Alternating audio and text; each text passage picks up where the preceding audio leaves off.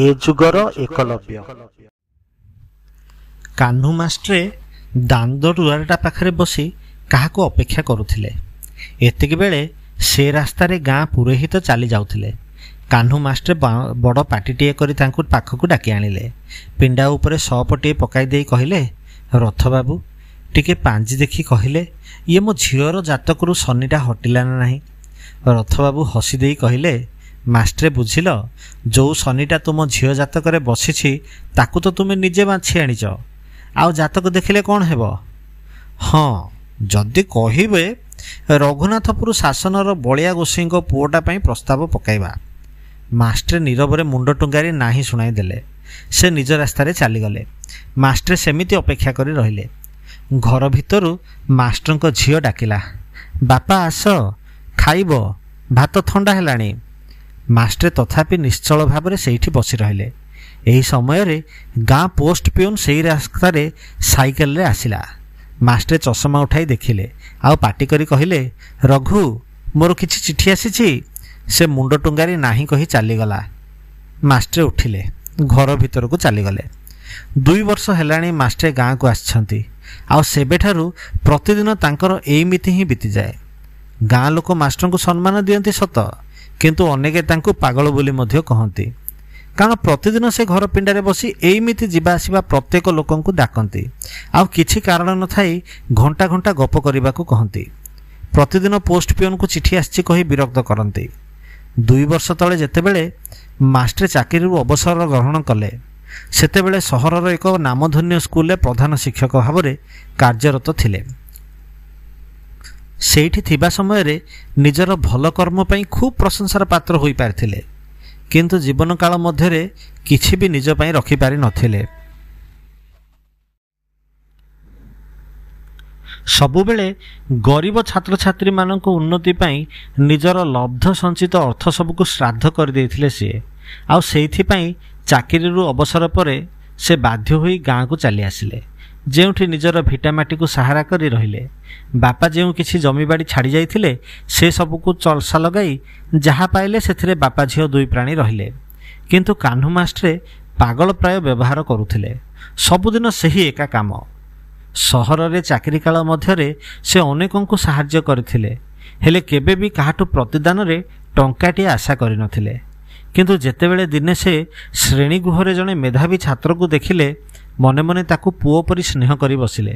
ଆଉ ସେହି ଦିନରୁ ତାକୁ ଯେତେବେଳେ ଯାହା ସାହାଯ୍ୟ ଦରକାର ପଡ଼ିଲା, ମାଷ୍ଟ୍ରେ ସବୁ ଦେଲେ। ଯଦ୍ୟପି ଅଧିକ ଲୋଭ କରିନଥିଲେ, କିନ୍ତୁ ମନେ ମନେ ସେହି ପିଲାଟିକୁ ନିଜର ଜ୍ୱାଇଁ କରିବେ ବୋଲି ସ୍ଥିର କରିଥିଲେ।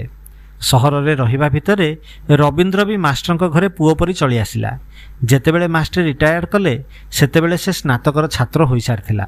ଦିନକୁ ଦିନ ତାର ଖର୍ଚ୍ଚ ସବୁ ବଢ଼ିବାକୁ ଲାଗିଥିଲା, ହେଲେ ବି ମାଷ୍ଟ୍ରେ କେବେ ବି କିଛି ନ କହି ତାକୁ ସବୁ ଦେଉଥିଲେ। ଅବସର ଗ୍ରହଣ କରିବାକୁ ମାତ୍ର ମାସ କେଇଟା ଥିବା ସମୟରେ ମାଷ୍ଟ୍ରେ ପିଲାଟିକୁ ନିଜ ମନସ୍କାମନା ଜଣାଇଦେଲେ। ଆଉ ରବୀନ୍ଦ୍ର ବି ଆଜ୍ଞାଧୀନ ଛାତ୍ରଟି ପରି ମୁଣ୍ଡ ହଲାଇ ହଁ କହିଥିଲା। ଧୀରେ ଧୀରେ ରବୀନ୍ଦ୍ର ଆଉ ରୀନା, ମାଷ୍ଟ୍ରଙ୍କ ଝିଅ ମଧ୍ୟରେ ସମ୍ପର୍କଟା ନିବିଡ଼ରୁ ଅତି ନିବିଡ଼ତର ହେବାକୁ ଲାଗିଲା। ଆଉ ମାଷ୍ଟ୍ରେ ବିଶ୍ୱାସରେ ଅନ୍ଧ ଥିଲେ, ସେଇଥିପାଇଁ ସେମାନଙ୍କ ପରସ୍ପର ପ୍ରତି ଅନୁରାଗକୁ ଅତି ଆଦରର ସହ ଗ୍ରହଣ କରିଥିଲେ। ମାଷ୍ଟ୍ରେ ଭାବିଥିଲେ, ଅବସର ଗ୍ରହଣ କରିବା ପୂର୍ବରୁ ଝିଅକୁ ବାହା କରିଦେଲେ ସେ ନିଜର ସବୁ ଜଞ୍ଜାଳରୁ ମୁକ୍ତି ପାଇଯିବେ, ଆଉ ସେଇଥିପାଇଁ ପ୍ରସ୍ତୁତ ବି ଥିଲେ। କିନ୍ତୁ ଠିକ୍ ସମୟରେ ରବୀନ୍ଦ୍ରକୁ ପୋଲିସ ବିଭାଗରେ ସେବା ମିଳିବାରୁ ସେ ଟ୍ରେନିଂ ପାଇଁ ପଞ୍ଜାବ ଚାଲିଗଲା। ତଥାପି ମାଷ୍ଟ୍ରେ ଖୁସି ଥିଲେ, କାରଣ ମାତ୍ର ବର୍ଷକର ଟ୍ରେନିଂ ପରେ ରବୀନ୍ଦ୍ର ପୋଲିସ ଅଫିସର ହୋଇଯିବ, ଆଉ ତାଙ୍କ ଝିଅର କିଛି ଦୁଃଖ ନଥିବ। ରବୀନ୍ଦ୍ର ଟ୍ରେନିଂ ପାଇଁ ପଞ୍ଜାବ ଯିବାର ଦିନ କେଇଟା ମଧ୍ୟରେ ଗୋଟିଏ ଅଘଟଣ ଘଟିଗଲା। ଯେଉଁ ସ୍ନେହ ଆଉ ବିଶ୍ୱାସରେ ସେ ରବୀନ୍ଦ୍ରକୁ ଜ୍ୱାଇଁ କରିବେ କହି ନିଜ ଝିଅ ସହିତ ମିଳାମିଶା କରିବା ପାଇଁ ଅନୁମତି ଦେଇଥିଲେ, ତାହାର ଦୁର୍ବ୍ୟବହାର କରିଥିଲେ ଦୁହେଁ। ଆଉ ରୀନା ହୋଇଯାଇଥିଲା ଅନ୍ତଃସତ୍ତ୍ୱା। ମାଷ୍ଟ୍ରଙ୍କ ମୁଣ୍ଡରେ ଚଡ଼କ ପଡ଼ିଲା। ତେଣେ ରବୀନ୍ଦ୍ରକୁ ଚିଠି ଦେଲା ପରେ ସେ କହିଲା, ଯାହା ହେଲେ ବି ସେ ବର୍ଷେ ପୂର୍ବରୁ କେବେ ବି ଆସିପାରିବ ନାହିଁ, ଆଉ ସେଇଥିପାଇଁ ଆଜୀବନ ଅନ୍ୟମାନଙ୍କୁ ଭଲ ହେବାର ଭିକ୍ଷା ଦେଉଥିବା କାହ୍ନୁ ମାଷ୍ଟ୍ରେ ଜଣେ ଅପରାଧୀ ହୋଇଗଲେ। ରାତ୍ରିର ଅନ୍ଧକାର ଭିତରେ ସହରର ଏକ ଚିକିତ୍ସାଳୟ ନେଇ ନିଜ ଝିଅର ଗର୍ଭରେ ଥିବା ଭ୍ରୂଣଟିକୁ ହତ୍ୟା କଲେ।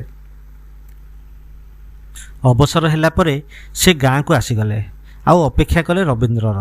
ସେଇ ଦିନଠାରୁ କେବଳ ଅପେକ୍ଷା ହିଁ କରୁଛନ୍ତି। ପ୍ରଥମେ ପ୍ରଥମେ କିଛି ଦିନ ରବୀନ୍ଦ୍ର ଚିଠି ଦେଉଥିଲା ଆଉ ମାଷ୍ଟ୍ରେ ବି ତା ପାଖକୁ ଟଙ୍କା ପଠାଉଥିଲେ, କିନ୍ତୁ ଧୀରେ ଧୀରେ ତାହା ବି ବନ୍ଦ ହୋଇଗଲା। ସେହି ଦିନଠାରୁ ମାଷ୍ଟ୍ରେ ଜଗିଛନ୍ତି କେଉଁଦିନ ରବି ଆସିବ ଆଉ ତାଙ୍କର ଅଲିଅଳି ଝିଅକୁ ସବାରିରେ ବସାଇ ନେଇଯିବ। 2 ବର୍ଷର ଅପେକ୍ଷା ପରେ ଆଜି ହଠାତ୍ ମାଷ୍ଟ୍ରଙ୍କ ମୁହଁରେ ପୂର୍ବ ତେଜ ଦେଖାଗଲା। ଗାଁ ମୁଣ୍ଡ ପାନ ଦୋକାନରେ ଥିବା ଖବରକାଗଜ ଲେଉଟାଇବା ବେଳେ ସେ ପାଗଳ ପ୍ରାୟ ପ୍ରଳାପ କରି ଘରକୁ ଦୌଡ଼ିଗଲେ। ତାଙ୍କର ପ୍ରିୟ ରବୀନ୍ଦ୍ର ପାଖ ସହରକୁ ପୋଲିସ ଅଫିସର ହୋଇ ଆସିଥିବାର ଖବର ଶୁଣିବା ପରେ ସେ ଆଉ ଥୟ ଧରି ରହିପାରିଲେ ନାହିଁ। ଘରେ ଯେତେବେଳେ ରୀନାକୁ ଏଠି ଖବର କହିଲେ ସେତେବେଳେ ଆଉ କୋହ ସମ୍ବରଣ କରି ରଖିପାରିଲେ ନାହିଁ। ଆଉ ଭୋ ଭୋ ହୋଇ କାନ୍ଦି ଉଠିଲେ କାହ୍ନୁ ମାଷ୍ଟ୍ରେ। କହିଲେ, ଏବେ ତୋର ସବୁ ଦୁଃଖ ଗଲା ଲୋ ମା, ସିଏ ଆସିଗଲା। ଏବେ ତୁମ 2 ଜଣଙ୍କୁ ବାହାଘରଟା କରାଇଦେଲେ ମୁଁ ଗଙ୍ଗା ଗାଧୋଇବି। ରୀନା ନିର୍ବାକ ସେମିତି ଠିଆ ହୋଇଥିଲା। ଘର ଭିତରକୁ ଚାଲିଗଲା। ମାଷ୍ଟ୍ରେ ଶୀଘ୍ର ଶୀଘ୍ର ଲୁଗାପଟା ପିନ୍ଧି ସହରକୁ ବାହାରି ପଡ଼ିଲେ। ଥାନା ପାଖରେ ପହଞ୍ଚି ସେ ଭିତରକୁ ଗଲାବେଳେ କନଷ୍ଟେବଲ ତାଙ୍କୁ ଅଟକାଇଲା। ସେ କହିଲେ, ରବିକୁ ଟିକେ ଦେଖା କରିବି ବୋଲି ଆସିଛି। କାହିଁ ସେ? ସବୁ କନଷ୍ଟେବଲ ମିଶି ଜୋରରେ ହସିଲେ। କହିଲେ, ଆମ ଆଗରେ ବୋଲି କହିଦେଲ, କିନ୍ତୁ ଆଜ୍ଞାଙ୍କ ଆଗରେ କହିବନି। ଆମ ଆଜ୍ଞା ଭାରି କଡ଼ା ମିଜାଜ ଲୋକ, ଅନ୍ୟାୟ ଆଦୌ ସହିବେନି। ଦେଖୁନ ଦିନ କେତେଟାରେ ସେ କେମିତି ସହରଟାକୁ ସୁଧାରି ଦେଲେ। ସର୍ବୋପରି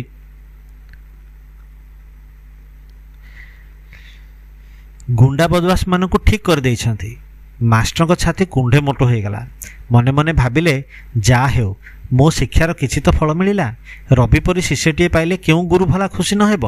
କନଷ୍ଟେବଲକୁ କହିଲେ, ତୁମ ଆଜ୍ଞାଙ୍କୁ ମୁଁ ସ୍କୁଲରେ ପାଠ ପଢ଼ାଇଥିଲି, ପୁଅ ପରି ସ୍ନେହ କରିଥିଲି। ମୋ ଶିକ୍ଷାରେ କେମିତି ଭୁଲ ହୋଇଥାନ୍ତା। ହଉ, ତୁମ ଆଜ୍ଞା କାହାନ୍ତି? ଟିକେ ଶୀଘ୍ର ଦେଖା କଲେ ଭଲ ମନ୍ଦ କିଛି ପଚାରି ବୁଝନ୍ତି। କନଷ୍ଟେବଲ ମାଷ୍ଟ୍ରଙ୍କୁ ସାଥିରେ ନେଇ ସାହେବଙ୍କ ବସାକୁ ଗଲା। ବାହାରେ ବସିବାକୁ କହି ଭିତରକୁ ଗଲା। କିଛି ସମୟ ପରେ ରବୀନ୍ଦ୍ର ନିଜେ ବାହାରକୁ ଆସି କାହ୍ନୁ ମାଷ୍ଟ୍ରଙ୍କ ପାଦ ଛୁଇଁ ପ୍ରଣାମ କଲାବେଳେ ମାଷ୍ଟ୍ରଙ୍କ ଆଖିରେ ଲୁହଧାରାଟିଏ ଗଡ଼ି ଆସିଲା। ହାତ ଧରି ସେ ଯେତେବେଳେ ଭିତରକୁ ନେଲା, ମାଷ୍ଟ୍ରେ ଖୁସି କହିଲେ ନ ସରେ। ଚୌକି ଉପରେ ବସିବାକୁ କହି ସେ ଭିତରକୁ ଚାଲିଗଲା। କାନ୍ଥରେ ଟଙ୍ଗା ହୋଇଥିବା ଭିନ୍ନ ଭିନ୍ନ ଚିତ୍ର ସବୁକୁ ଦେଖି ମାଷ୍ଟ୍ରଙ୍କ ଛାତି କୁଣ୍ଢେ ମୋଟ ହୋଇଗଲା। ଏତିକି ବେଳେ ଜଣେ ସୁନ୍ଦର ସ୍ତ୍ରୀ ଲୋକ ହାତରେ ସରବତ ଗ୍ଲାସଟିଏ ନେଇ ଆସିଲା ଆଉ ମାଷ୍ଟ୍ରଙ୍କ ହାତକୁ ଦେବା ପରେ ପରେ ପାଦ ଛୁଇଁ ପ୍ରଣାମ କଲା। ମାଷ୍ଟ୍ରେ କିଛି ବୁଝିବା ପୂର୍ବରୁ ରବୀନ୍ଦ୍ର ଆସି କହିଲା, ସାର୍, ଇଏ ମୋ ସ୍ତ୍ରୀ। ସରବତର ପ୍ରଥମ କେଇ ବୁନ୍ଦା ଯାହା ମାଷ୍ଟ୍ରଙ୍କ ଗଳା ପାଖରେ ପହଞ୍ଚି ଯାଇଥିଲା ତାହା ବର୍ତ୍ତମାନ ତ୍ରିଶଙ୍କୁ ଅବସ୍ଥାରେ ରହିଗଲା। ମାଷ୍ଟ୍ରଙ୍କ ପାଦ ତଳୁ ଜମି ଖସିଗଲା ପରି ଲାଗିଲା। ସରବତ ଗ୍ଲାସଟିକୁ ଟେବୁଲ ଉପରେ ଥୋଇ ସେ ରବୀନ୍ଦ୍ରକୁ ଚାହିଁଲେ, କିନ୍ତୁ ତା ମୁହଁରେ କିଛି ବି ଗ୍ଲାନି ବା ଭୟ ବା ଦୁଃଖ କିମ୍ବା ଶୋଚନା ନଥିଲା। କହୁଥିଲା, ମୁଁ ପଞ୍ଜାବରେ ଥିଲାବେଳେ ଇଏ ମୋତେ ମିଳିଗଲେ ଆଉ ଆମେ ବିବାହ କରିବା ପାଇଁ ସ୍ଥିର କଲୁ। ୟାଙ୍କ ବାପା ଆମର ଟ୍ରେନିଂ କଲେଜରେ ପଢ଼ାଉଥିଲେ ଆଉ ଶୀଘ୍ର ବାହା କରିଦେବା ପାଇଁ ଜିଦ୍ କଲେ। ସେଇଥିପାଇଁ କାହାକୁ ବି ଖବର ଦେଇପାରିଲେନି। ମାଷ୍ଟ୍ରଙ୍କ କାନରେ କିଛି ପଶୁନଥିଲା। ସେ ଭାରି ଅଣନିଶ୍ୱାସୀ ଅନୁଭବ କରୁଥିଲେ। ଗାଁକୁ ଯିବାର ଅଛି କହି ଚାଲି ଆସିଲେ। ମୁହଁ ସଞ୍ଜ ଅନ୍ଧାର ହୋଇ ଆସିଲାଣି। ଗାଁକୁ ଯିବା ପାଇଁ ଗାଡ଼ି ନଥିଲା, ତଥାପି ଚାଲି ଚାଲି ଆସିଗଲେ। ଏଣେ ଗାଁରେ କହି ଆସିଥିଲେ ରାତି ରବୀନ୍ଦ୍ର ଘରେ ରହିବେ ବୋଲି। ତେଣୁ ରୀନା ବି ଖାଇଦେଇ ଶୋଇଯାଇଥିଲା। ଅଧରାତିରେ ବାପା ଫେରିଆସିବା ଦେଖି ବିଚଳିତ ହୋଇପଡ଼ିଲା। ମାଷ୍ଟ୍ରେ କହିଲେ, ମା, ଏ ଯୁଗରେ ଏକଲବ୍ୟମାନେ ଗୁରୁଙ୍କ ଆଙ୍ଗୁଠି କାଟି ନେବେ, ହେଲେ ଟିକେ ବି ଲଜ୍ଜା କରିବେନି। ସେଇମିତିକା ଜଣେ ଏକଲବ୍ୟକୁ ମୁଁ ଦିନେ ନିଜର ପରମ ଶିଷ୍ୟ ବୋଲି ଭାବିଥିଲି। ରୀନା ସବୁ ବୁଝି ଯାଇଥିଲା। ତା ପରଦିନ ସକାଳେ ମାଷ୍ଟ୍ରେ ଆଉ ଦୁଆର ମୁହଁରେ ବସିବାର କେହି ଦେଖିନାହାନ୍ତି। 2 ସପ୍ତାହ ଭିତରେ ହିଁ ରୀନାର ବାହାଘର ଠିକ୍ କରିଦେଇଥିଲେ ସେ। ଆଉ ଶେଷ ଖବର ମିଳିଲା ବେଳକୁ ସେ ବନାରସରେ ଯାଇ ନିଜେ କରିଥିବା ପାପର ପ୍ରାୟଶ୍ଚିତ କରୁଥିଲେ ବୋଲି ଶୁଣାଯାଉଥିଲା।